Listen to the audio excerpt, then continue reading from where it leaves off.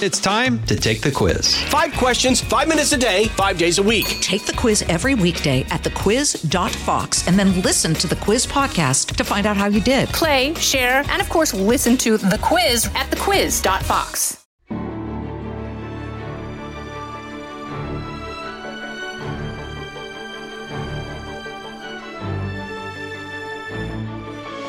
This episode contains graphic content. Listener discretion advised. Hi, everybody, and welcome to the Untold Story podcast. I'm Martha McCallum. Thank you very much for joining us. And today we have, I don't know if I can call it special, but it's a unique edition of the Untold Story podcast because there's a very horrific untold story that I was a witness to on last Friday, almost not quite a week ago. And that morning, I went over to the Israeli consulate with several other journalists and reporters, and I didn't really know what to expect when we got there, but we ended up watching about, 50 minutes of the Hamas video of what happened on October 7th. And then yesterday, Dana Perino and I ended up talking about it on her show on America's Newsroom when I was there filling in for Bill Hemmer.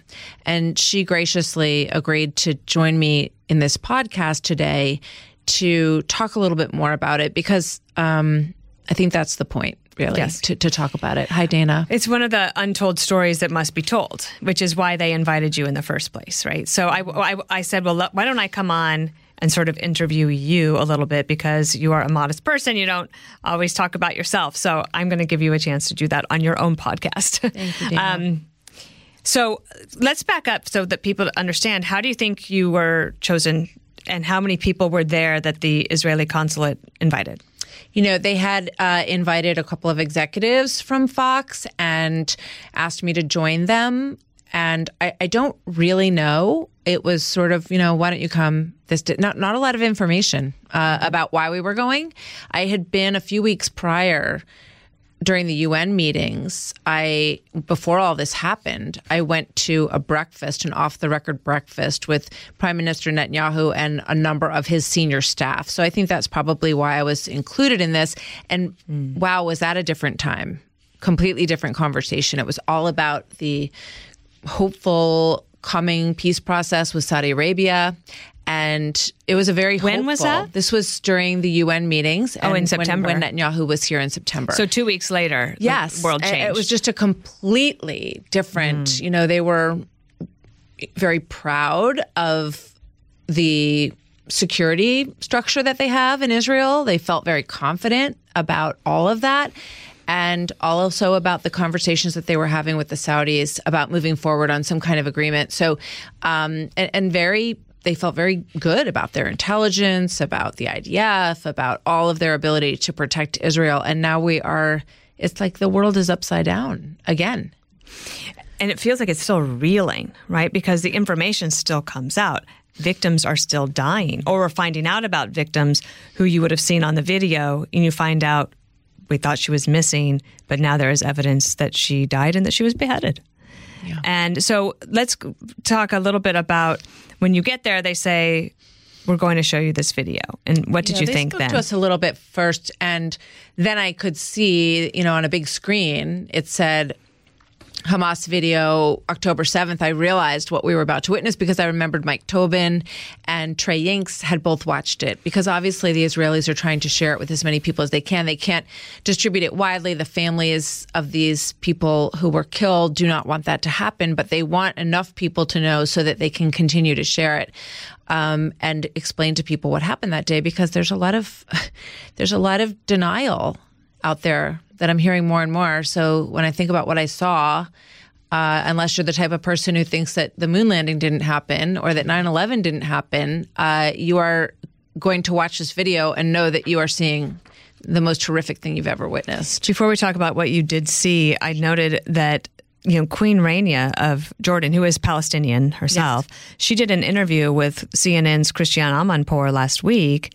and it was very hurtful to a lot of people in Israel because they felt that she was denying what happened.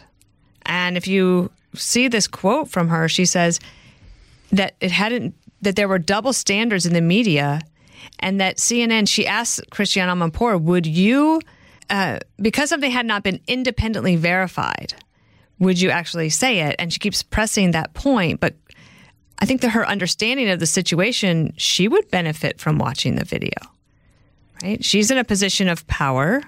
Absolutely. Before she says something like that. I would encourage her to watch the video. I understand that she's coming at all of this from a very different place. And she said Palestinian mothers love their babies just as much as Israeli mothers love theirs. And I think we can all understand and accept that, of course. That isn't what this is about. There's death that is happening. There is a war going on, and it was triggered by these events.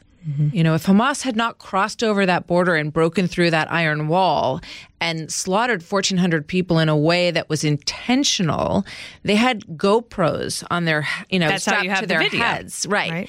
And they got on motorcycles. They wanted the world to see what they were doing, and it was intentionally barbaric to drive a stake into people's hearts, and that's exactly what they did. So now there is the retaliation that's coming back to Gaza, through no fault of many of those innocent civilians, but that's what's happening. Could you describe for people maybe a couple of the scenes that you saw, or what you think is the most important thing for us to know with you as our witness, as our eyes and ears? You know, one of the things that really struck me is in the early stages of the video, you see them getting on their motorcycles and they have guns and they're kind of cruising through these villages and towns. And it's very ominous because it's so early on a Saturday morning. You picture yourself and your family kind of either still sleeping in your beds or just maybe getting up in your pajamas and getting coffee. And try to imagine that these armed militants are banging on your doors. And if you see them, you're going to run and hide, which is obviously what happened in a lot of these cases. And a lot of people went down into the bomb shelters. They live with this reality daily, and they are always living in fear. That's why there are big gates and gatehouses at the entrances to these kibbutzes, because they're always worried that somebody might be coming to them. But it's also worth mentioning that so many of the individuals who lived in these kibbutzes had spent time volunteering in Gaza. They were hopeful for peace between the two sides. And so it's just so ominous as you watch this and you think about what it's like on a Saturday morning in your pajamas. And then they start, when they can't get into certain houses, you see them using lighters and lighting things on fire that will burn quickly and that will set the whole houses on fire. And knowing that there's people inside. Absolutely, because they can't get in. One thing that I had learned about was that in 1992, I believe it was, there was a law in Israel passed that any new structure built in Israel had to have a safe room. But one of the part because of the rocket attacks. But because the rocket attacks would possibly demolish the rest of the building, the law also said that the door to the safe room could not have a lock on it. And in addition to that, many children sleep in the safe room because if in the middle of the night there's a rocket attack, the parents don't have to then be moving the children into the safe room. The parents just go into the safe room and then everybody's supposedly safe. But what happened here was that obviously the terrorists knew that the safe rooms would not be locked. And you saw some of that as well? Yeah. And I didn't know that, actually. So that's a detail I didn't know about, the fact that the safe rooms don't lock. Right. There are moments that, we talked about this the other day, but the most terrifying moment to me was, you see so much blood and so much shooting, but the children, hearing these children is just the thing that I can't get out of my head. So there's one moment when you see them toss a grenade into one of these safe rooms, and you're right. So they push the door open and they toss the grenade in, and the father and the boys are in there, and then the boys come running out, but the father was killed, and so they're very emotional. Obviously, these two young boys, and they're kind of crying, and they're in their pajama pants and running into the house, and this militant is just walking next to them, is Hamas terrorists with his gun, and he kind of ushers them into the kitchen, and then he opens their refrigerator and starts drinking milk and juice out of their refrigerator. And the boys are just hysterical, crying. And one of them saying, I can't see. Something happened with the smoke, obviously. I don't know if he lost his vision or if it was just temporary, but then the other boy yells for his mother. I want my mother, screaming. And this guy's just so brazen in their kitchen, just like he owns their house, and he's pulling things out of the kitchen and not paying any attention to these boys. And then the same boy who said he wanted his mother says, why am I alive? He's so terrified and he wants to be dead. This little 10-year-old boy is wishing that he were dead. And you later see a later scene that IDF soldiers come and they are holding the mother up, holding her arms, and she's digging her feet in like she doesn't want to be taken away from her house. I don't know what happened to the boys. I pray that they're alive and that they were reunited with their mother. I don't know. But do you think the IDF could find that out? I do. And I want to ask some of the people who were showing us the film, because I would imagine they know. And some people in the room who were showing us the film said, I can't watch this. I can't watch it. People turned their heads, and I tried to watch it, but there were times when I closed my eyes. And, the other thing that it was so, because these are the things to me that are about just human beings and what they're capable of beyond, the blood and all the charred bodies. Those stories are over when you look at it. You see what happened to them. But there's a cell phone call that I think they said was made from one of the victims' cell phones. A Hamas terrorist picked it up and called his parents, and he was yelling joyfully, Mom and Dad, you will be so proud of me. I just killed 10 Jews with my hands. And they say that they're so proud of him and that they wish they were there with him, and they're so proud of him. And it's just such a window into the depth of this hatred, which is why we're realizing now that this goes so much for the further. hostages they're taking back over the border into Gaza then. And remember, they were paraded through the streets. And when you're paraded through the streets, that means there were people cheering. Oh, yeah. There's hints of rape in the video. They don't show that. Yeah. I think a lot of people saw the woman whose pants were soiled and she was being pushed in a Jeep. And then there were people taking pictures of her. There were people that got into the Jeep, and there were people sticking their phones in there and snapping pictures. So you don't see what's happening in there, but you can certainly think about what's probably happening in there.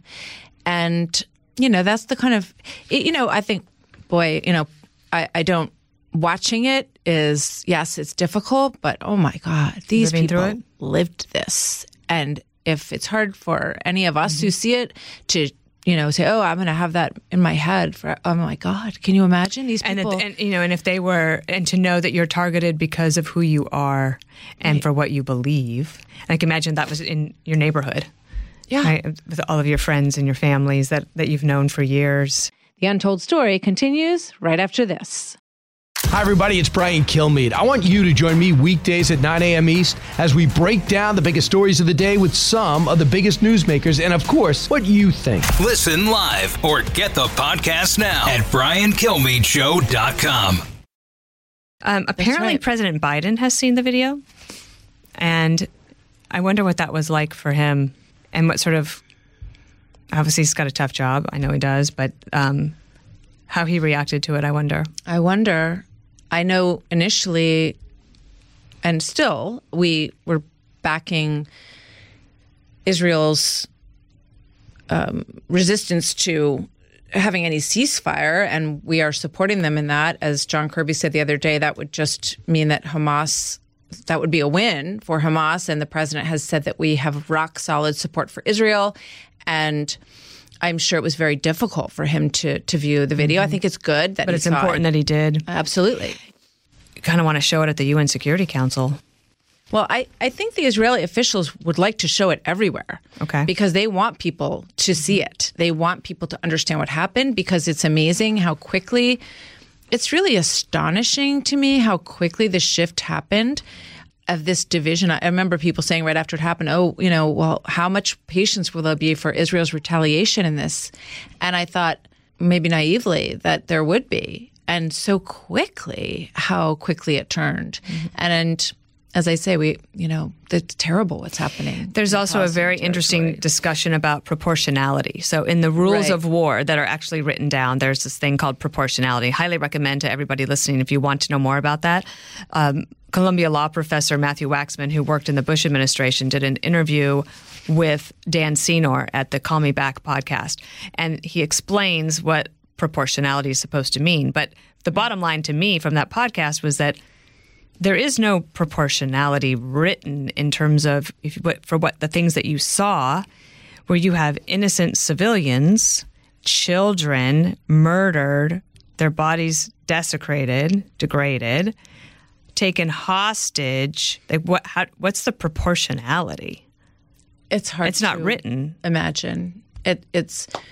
I would love to ask him what's the proportionality for 9/11. Mm-hmm. Innocent people who get in their cars and go to work in the morning. Yep. And for many of them, it was an instant death, but for many, it was not. They died of smoke inhalation when they were trying to get up to the rooftop to get out of the building. They died. They had, many of them, it was not instant at all. It was torture. Right. So I don't he's know. a good person to ask because he worked in the Bush administration as a lawyer and an expert on war. One of the things apparently at the event where the meeting that you attended, a journalist asked at the briefing if he believes that Israel is losing the PR war. And Major General Mickey Edelstein answered by saying that, quote, he's amazed that some have tried to minimize what happened in Israel, to what you just said, Martha, that equating Hamas's acts to Israel's strikes in Gaza. And I see this in the media all the time. Yesterday, I saw after the IDF rescued that hostage, a lot of the media was saying that she was freed. I'm like, oh, no. That's not Hamas out of the goodness of their heart releasing this IDF soldier. They tracked her down. They were able to get her back. That is a rescue.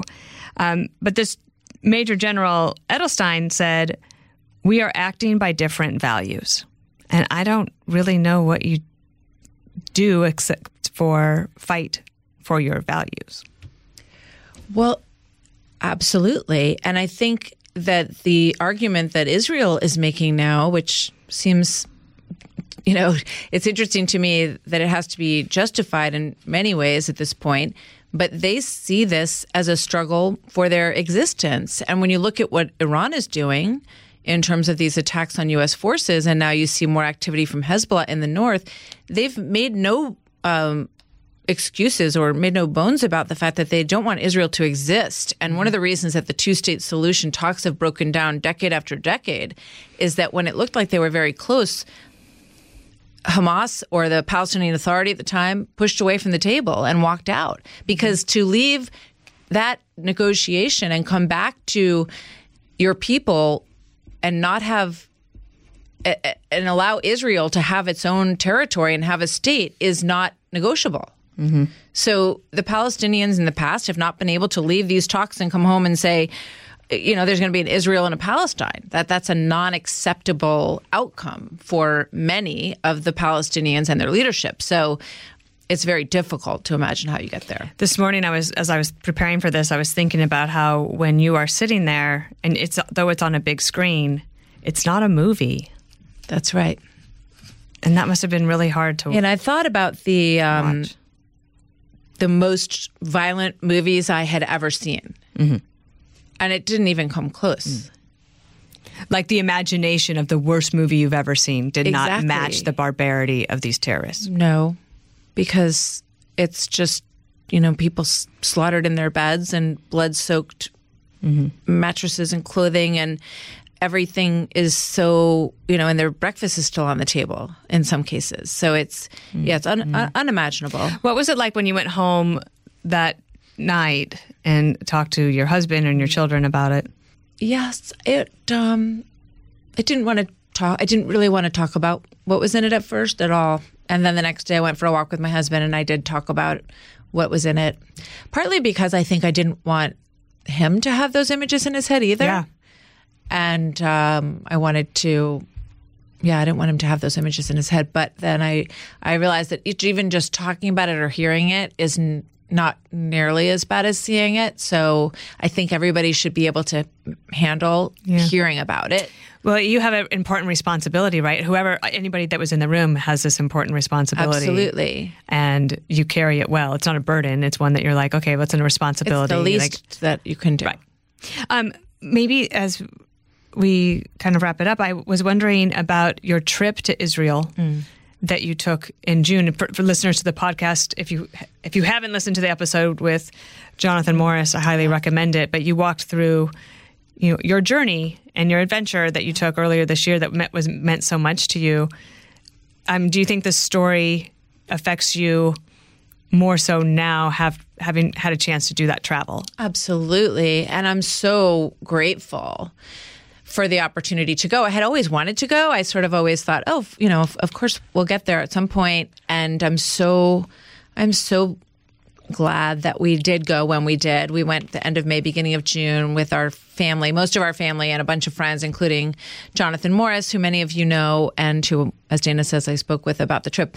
We went all over Israel, to Galilee and Tel Aviv and Jerusalem, and we went into the West Bank. So we went through the checkpoints. We went in and out of these checkpoints. We saw the kibbutzes in the West Bank that had these guard areas in front of them. And then I picture them completely different now when I see these villages that were overrun. At one point in the video, the militants wait for someone to be coming out of the gate because it's 6:30, 7 o'clock in the morning, and they're sort of hanging back. And as soon as someone drives through the gate and it opens, then they storm that village.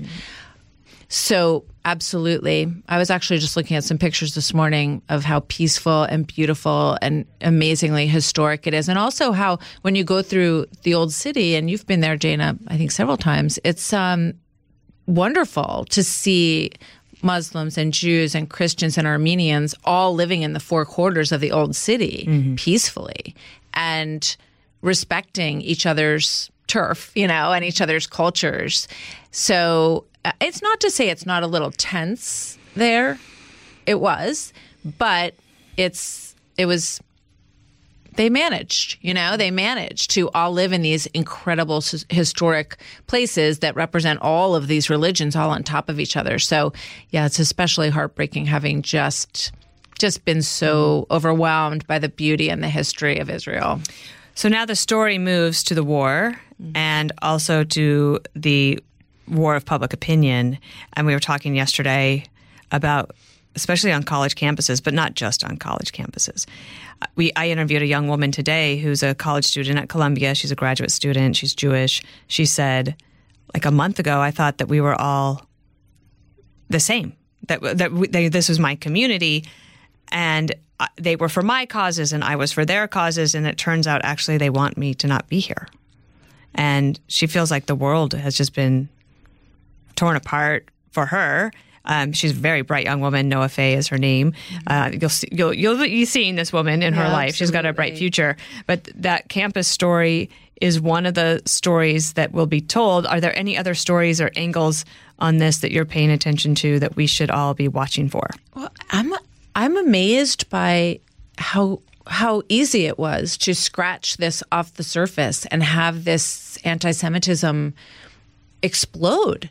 I mean, look at what happened in Russia. They surrounded a plane and asked people's passports to see whether or not they were Jewish getting off in Dagestan. And I heard Doug Murray last night talking to Laura Ingraham, and he was very passionate and upset about what is happening in London. Tens of thousands of people pouring into the streets and protesting. And he, we've had a ton of migration around the world, right? And where people his argument, you'll have to listen to him say it. He says it better than I will, but, and it will be controversial what he said, but he's saying, it used to be that people came to the United States and they wanted to assimilate, right? Generations of Italians and Irish and Scandinavian and all of these generations of people who came here and wanted to learn to speak English. Sure, and Vietnamese, Russian, absolutely, of course, right. And be Americans and Hispanics and people from all over the world. My husband was talking about a Uber driver from Russia. He had this great conversation with the other day, and how he was talking about this is the greatest country in the world. It's the most amazing place of opportunity. So, but there are some people who don't want to be part of it and don't come here to be American or go to the UK to be part of that world. You can still maintain the country that you come from, but it's a way of saying, I want to be part of this. That's why I came here. And that has changed dramatically. I'm worried about the world right now. I think it's probably the scariest time I've ever witnessed, honestly. And that's saying something. Yeah. You've been a witness to a lot. Well, thank goodness you're here at Fox News and that you went to this briefing to be our eyes and ears. Oh, well, thank you, Dana. And thank you for talking about it. You have so much experience covering these stories as well. And this story's different. It feels different. It is, right? We have a lot to figure out. And, we'll all, watch this coverage and as it unfolds day by day. I know that the American people and our viewers are very, very interested in what's going on. So thank you so much for taking the time to talk with me. The Untold Story, one of the best podcasts out there. Highly recommend it. Thank you. And we'll look for you later on the 5. Yes, thank you. And your great coverage this morning on America's Newsroom, as always. So thank you, Dana. Okay. You've been listening to The Untold Story with Martha McCallum. Don't forget to subscribe on Apple Podcasts or wherever you listen. Make sure to rate and review. For more podcasts, go to foxnewspodcast.com. Listen ad-free with the Fox News Podcast Plus subscription on Apple Podcasts, and Amazon Prime members can listen to this show ad-free on the Amazon Music app.